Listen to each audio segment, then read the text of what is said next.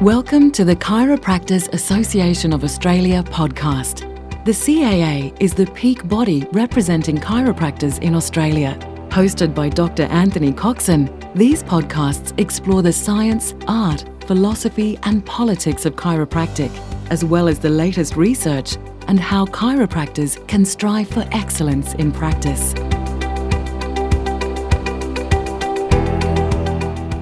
Well, hello again and welcome to the CAA podcast. I'm your podcast host, Anthony Coxon. In the not too distant future, we've got International Women's Day, so we thought we might take this opportunity to talk to one of the great women in chiropractic, and particularly about the Women in Chiropractic, a committee that's been really going gangbusters. Most of you that are members will be aware of WIC. It was originally started, or the brainchild of Victorian CEO Norman Brockley, and it had its introduction in Victoria with great success, and now it's extended nationally, so all states can get involved. Our guest today, who is very involved with WIC, and we're going to be asking her questions about this committee and many other things. She's a chiropractor of over 20 years experience, graduating from RMIT. She's a coach and a mentor with Powerful Practices International. Over the years, she served a number of the roles in the CAA on some committees that I've also been involved with, and is the current chair of the Women in Chiropractic Committee. For her services to the CAA and to the profession at large, she was recognised last year as Chiropractor or CAA Chiropractor of the Year. And of course, I'm talking of no other than Dr. Bettina Tornatore. Bettina, thank you and welcome to the CAA podcast. Thank you, Anthony. Really happy to be here. I thought we might start from the beginning and maybe just to give a little bit of background to your history. Tell us a bit about your chiropractic story and how what eventuated into you becoming a chiropractor. Yeah, absolutely. Actually, I was just asked this yesterday by a student, so it couldn't be fresher in my mind. Awesome. I grew up in Mildura, a country town up on the Murray, and up there there was such a strong chiropractic energy and understanding. There was some really committed chiropractors who worked up there. So I grew up in an environment where everybody knew of chiropractic. They knew the work that it did in the community. They possibly even knew of the chiropractors. Even if they didn't attend, they knew who they might attend if they felt the need. And so really it wasn't until I started traveling away from my hometown that I realized that people actually didn't know chiropractic as well as I did. It was just such a part of my community. So that was my introduction, and my family were all very committed to chiropractic care from a very young age. So as a child, I remember going along. And then when it got to that point in high school where you start making decisions about subjects and what you're going to do. And it was actually some wisdom from my mother who said to me, you have a real fascination for the human body. You also want a profession where you can still fit a family in and have children and possibly work for yourself. They seem to be things. Have you considered being a chiropractor? And honestly, from that minute, there was no other choice. It was actually that clear cut, and I probably was around 12 or 13 at the time. So really, there's never ever been another choice for me. That was kind of it, and it has certainly lived up to all of that and so much more. So it's an interesting journey, but that's my story. That's great to have that kind of clarity, I think, at such a young age. So you would have gone through doing HSC, as it was called back then, knowing I'm doing this because I want to do that, and you knew that straight from the start. I think for me, it wasn't until quite late in year 12 that I sort of stumbled across chiropractic. So I think it'd be interesting to look at the statistics as to the engagement of chiropractors in rural areas compared to city areas, because quite often I hear the story similar to what you've just said. Yes, it is. In a lot of country towns, particularly in Australia, it's a powerful force in the community, and I think we can really learn from that, because I think a lot of that still translates, but we don't see it that way for cities. So yeah. So you've gone off to RMIT, to the Big Smoke, or at least the rural outskirts of the Big Smoke out there in Bundoora. You've gone through your schooling. You've graduated as a chiropractor. What was it like early in practice? Was it difficult to get started? Did you have mentors that helped you along the way? I was sitting in that thought recently. I think it's a journey really, and I think this is repeated cycle many times through my chiropractic life, is that it's easy because you don't know what you don't know, and then it becomes difficult because you realise what you don't know, Yes. and then you come out the other side and you seek out support or learning, and then it becomes easy again until you change something and it becomes hard again. And I think that's been the journey for us. We were Jim, my husband, who's also a chiropractor, of course. We went to an associate role where we actually had some really great mentorship from our principal chiropractor, and that was really helpful. And I don't think I actually really understood how helpful that was till much later when I was actually offering that to other people. So he kind of guided us along. There was a very clear picture of what that practice offered and what it did for the community. So that was really beneficial. But we've moved interstate, we've worked rurally, and we've then come back to back to Melbourne and back to the city. And each time there's another new learning. And, I wish I had been more proactive when I look back at that, at getting mentors and or coaches on board, because I mostly learnt by falling on my face. And, sometimes I think I could have taken off a lot less skin and been supported a bit more along the way. So I've learnt, certainly as I've gone on, that when it does get harder for whatever reason, actually to resource those resources we have within our profession. And, I think that's something that we are starting to do better, but we could even do even better again in supporting each other along the way and sharing our knowledge, our resources, our understanding of things, so that we don't have to take off quite so much skin all the time. So you did get some support, obviously, from your principal chiropractor, but didn't necessarily get the most out of a mentee role, but you certainly sounds like you're getting a lot out of your mentor role with your work that you do for Powerful Practices. Oh, absolutely. Absolutely. And how that came about was, 5 or 6 years ago, I didn't wake up and say, hey, I think I'll become a coach. It was more a case I was getting to that point in practice. We were just expanding as a practice, and we got approached to share some of that, what we'd learned along the way. And in that process, it occurred to me that we had learned a lot along the way, and I had some experiences worth sharing. And so then began a formal process of coaching. And for me, that coaching is actually about leveraging. I can see a certain quantity of people in a day. However, if I coach others, then they all go out and live a great, fully expressed life. Then I've leveraged that. And so people then go out and they have a better existence and live their best version. And that's really what it's all about for me, whatever that looks like. We're very clear as an organisation at Powerful Practices that it's about people living their best expression and working with that, and whether that's in practice, in their lives outside of practice, the whole, I guess, looking at it from a very holistic point of view. So, yeah. So moving to your involvement with the CAA, I think the first time, not the first time we met, but perhaps the first time I got to know you was we were both on the Professional Standards Committee in Victoria. Was that your first role with CAA, or had you done a few things leading up to that?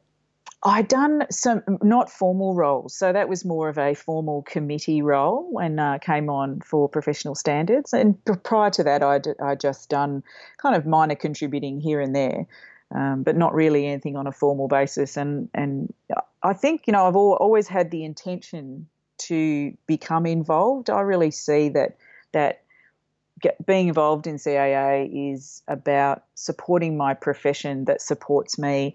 And in a way, it's a little bit of adding to the legacy that I have the benefit from. So, each day that I go to practice and I have the opportunity to practice, it means that the people who've gone before me in this profession have worked their butts off to make sure I have a profession to go to in one way or another, and I see CAA as a really big part of that.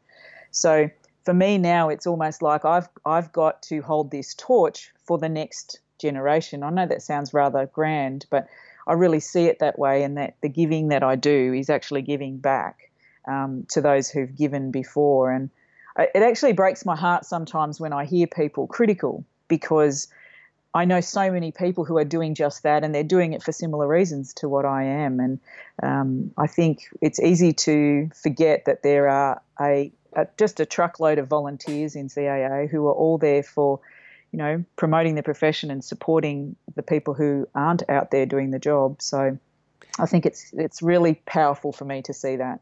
And I think that's absolutely fantastic. You've hit on a really salient point there. To expand on that, I think while it's very important, obviously, to have people at the coalface doing the work, the best thing for people like you and for I'm in a similar position, is just having members involved in terms of participating in the process and being members of the CAA. I know just having people turn up at AGMs or occasionally sending an email just makes a big difference. And I guess this is the whole, getting back also to the mentor-mentee thing, is that sometimes mentees feel a little uncomfortable asking for help or don't want to be a burden on their mentors. But for people like yourself and myself and others of a similar vintage, we are very much at that stage where we get as much from giving back as hopefully the people who are receiving that information and support.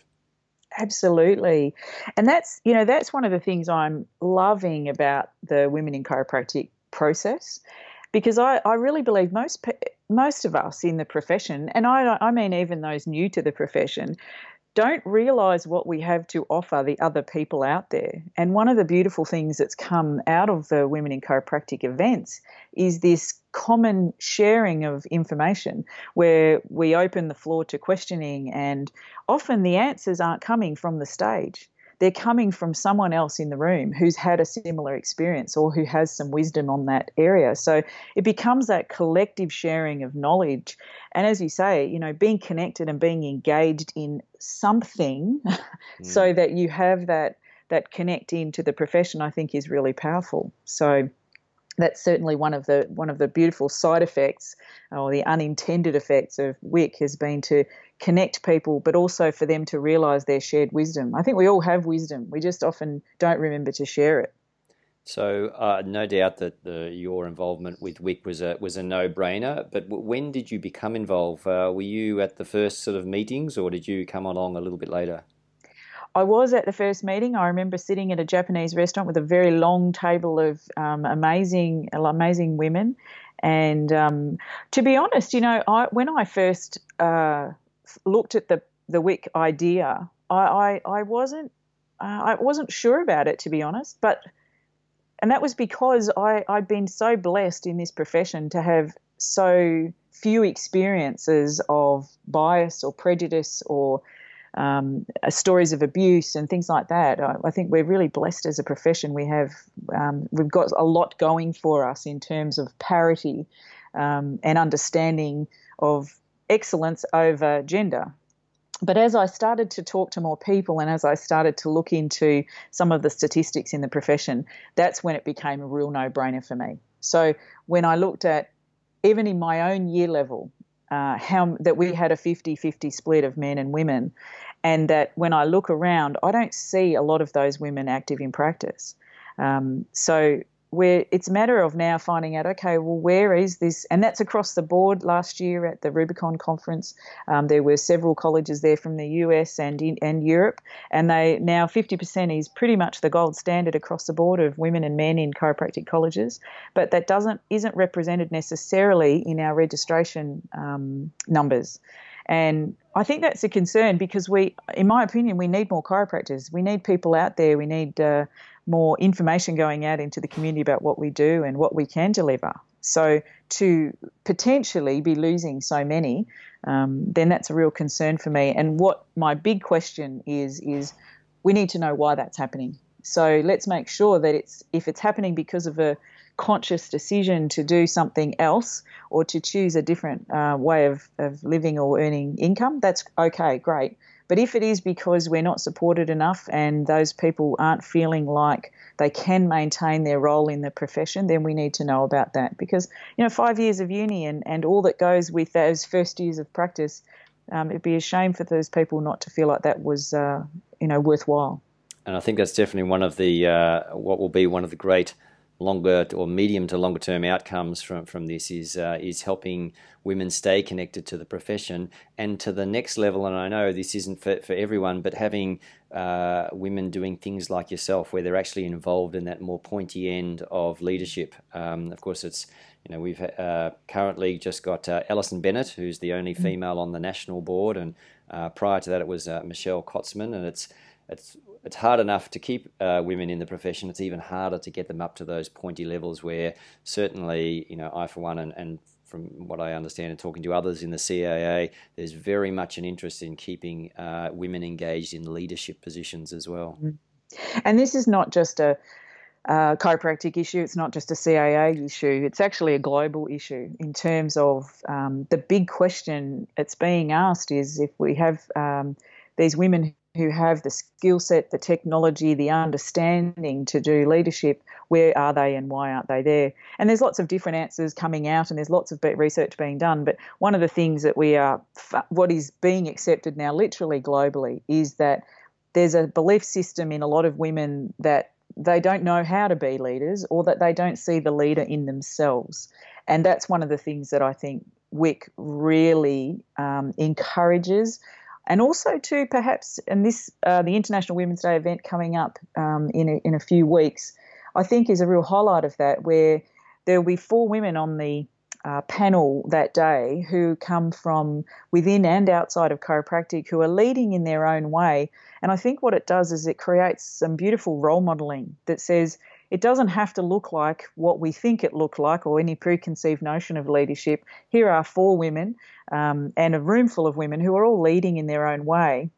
And that's when someone may potentially step up into a leadership role as such. But largely, there's been a real void of role models for people to go, yeah, okay, if you can do it, maybe I can role model some of the way you go about that, and then I could do it too. So I think that's a push globally, and I'm really interested in that, and I'm always researching on how can we empower people generally and women to really think about what can they offer, what do they have to offer, and also making it okay that they offer that in whatever way feels right for them for their lives. So, yeah.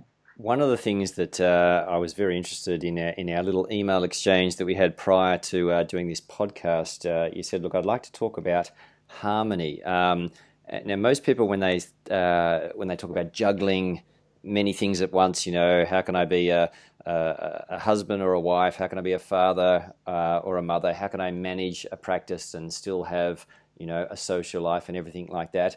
The most common word that's talked about is balance, but you've got, in your email to me, you said harmony and in brackets, not balance. You want to talk a little bit about that? Yeah, it's one of my favourites. When you think of balance, often the picture that comes to mind is a set of scales. So people often do, PowerPoints with sets of scales on them. But the thing with scales is, for it to be in balance, there has to be equal distribution of weight. And even when we look at the body, we might even put someone on 2 sets of scales and say, okay, is there an uneven load or weight bearing on either side? And we would say that was an issue, that we were looking for across the board even balance. And I think the problem with relating that to life is that it actually never gets to a sense of evenness or equality in all areas. Because at any given time, one area of your life is going to be demanding more energy, time, attention, love, whatever resources you need. So to constantly be striving for something which is even and still and stagnant is actually a misnomer, and it creates actually stress and tension in people. We see it in coaching all the time, where there's this striving for a sense of evenness and completion. And I mean, Anthony, you and I know, you bring children into the picture, or staffing, or the political climate, and the reality is we're not actually looking for equilibrium. We're actually looking for harmony. So it's actually it's working with the ebb and flow, and realizing that at different times, different things are going to be taking different levels of energy and attention. And when I work with women particularly, that's a really relieving idea. It's an idea that actually makes them kind of I often hear on coaching calls this big, oh, thank goodness for that. It's actually not about trying to achieve this perfect picture, and that, you know, there are going to be things that are out of whack in your life, and that's okay. And that it is a constant evolving process, that you just keep showing up each day and striving for the best music or harmony that you can actually achieve. Well, Does that make sense? Absolutely, it does, and it's a very refreshing way of thinking about it, because ultimately, you know, it's just that, as you said, it's the harmony that will give us eventually the fulfillment, and, you know, fulfillment comes in all different shapes and sizes, and we have to sort of, you know, manage that in a flexible way and a dynamic way as well. Absolutely. So we talked earlier and sort of mentioned that International Women's Day is Thursday, the 8th of March. What can we expect from WIC for this event? Oh, you know, it's I've just had confirmation that there is another event going ahead. So far we have our Victorian Women in Chiropractic International Day Women's Breakfast, which will have 4 panel speakers in and out of the profession. We're going to the theme we've chosen for the Victorian event is empowered choices. So your body, your career, your home, and your time, and there's going to be the 4 inspired women really talking about different elements of that. We have someone who's passionate about gut health and overall health and well-being of the internal environment. We've also got a woman who is passionate about the external environment and how our homes and our environments physically impact our health. We have the CEO of Hands On Health, which a lot of people would know, run the chiropractic and or adjunctive therapies practices using chiropractic students. And we also have a chiropractor who has just really taken her career to the next level with supporting women in their roles and their career choices. So that panel arrangement works really well, because everybody will be feeding off everybody, and we'll actually get some great questions, I'm sure, out of that. We also have New South Wales is also running a webinar-based event on the night of 8th of March, and Sue Ferguson's running that. She's on our National WIC committee. They've got a guest speaker coming in who's talking about families and how those dynamics work.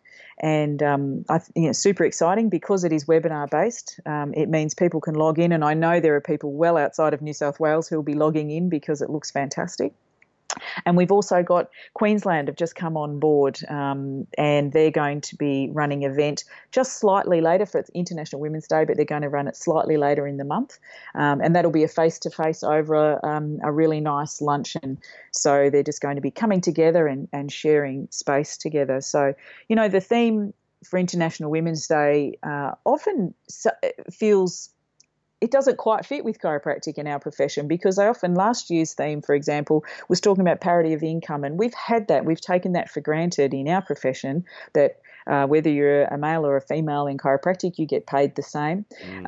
It's not something that is true of all professions. I mean, we saw last year in the media, there was some very big stories around that. So we've got a lot to be grateful for, and I think it's really important when we come together with women in chiropractic is it's actually honouring and being grateful for what we do have, and then looking to the future and saying, well, what else could we do?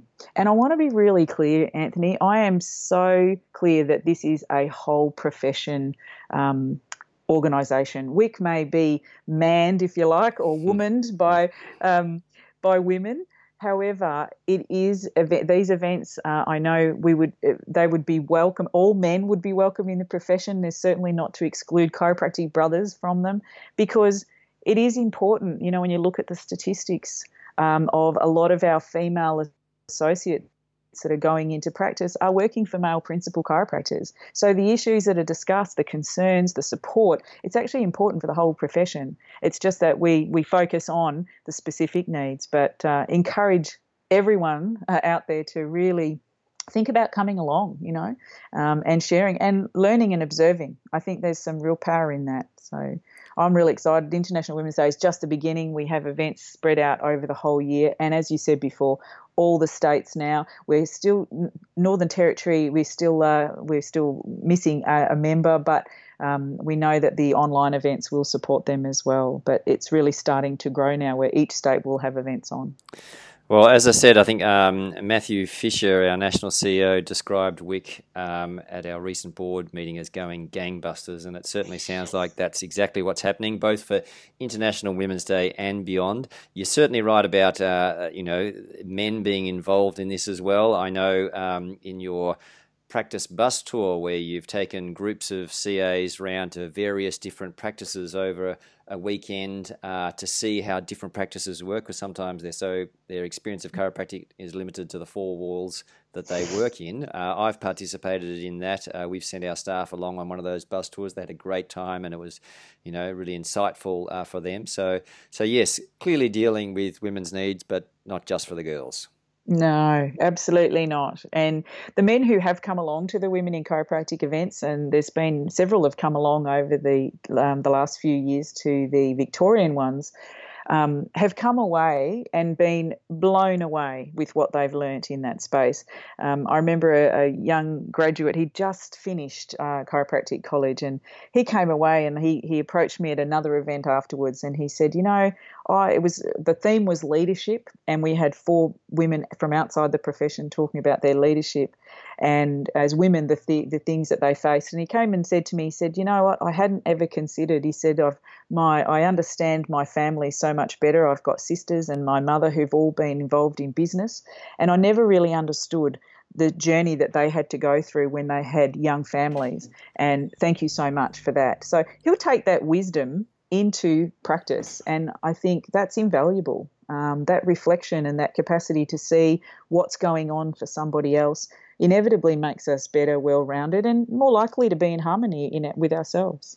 So for members to get involved, it's just a matter of going on, I guess, to the CAA website, finding out what events are coming up and sign up for them. Is it as simple as that? It is as literally simple as that, contacting CAA National. CAA, they will then put you in touch with your local area member on our committee. You can also go to request to become a part of the national Facebook page for Women in Chiropractic, and if you are a member, you're registered as a chiropractor and or a student, you can become on that page, and everything gets shared there also. And then, of course, you can actually contact me personally. I've got no problem with that. If you're not sure how you could contribute, or if you have something to offer, please make contact. If you have an idea, we are really open to hearing what people want and need, and then that way we're offering the best support that we can. And of course, that's just not for just events, that's also if there's other support required. We now are starting to build a really strong network of people who could mentor and also support if there are some more serious things going on in those people's lives. So we have a really great support network happening. So don't hesitate in reaching out to WIC. It's a really valuable resource, and get involved with it, I guess, is the message. Bettina, thank you so much for your time today. My pleasure. It's been fun. You're an amazing role model for both women and men in chiropractic, and I really appreciate your service to the profession and particularly to the CAA. Awesome. Thank you. That's it for me. Thanks very much for listening. We look forward to chatting with you again on our next CAA podcast.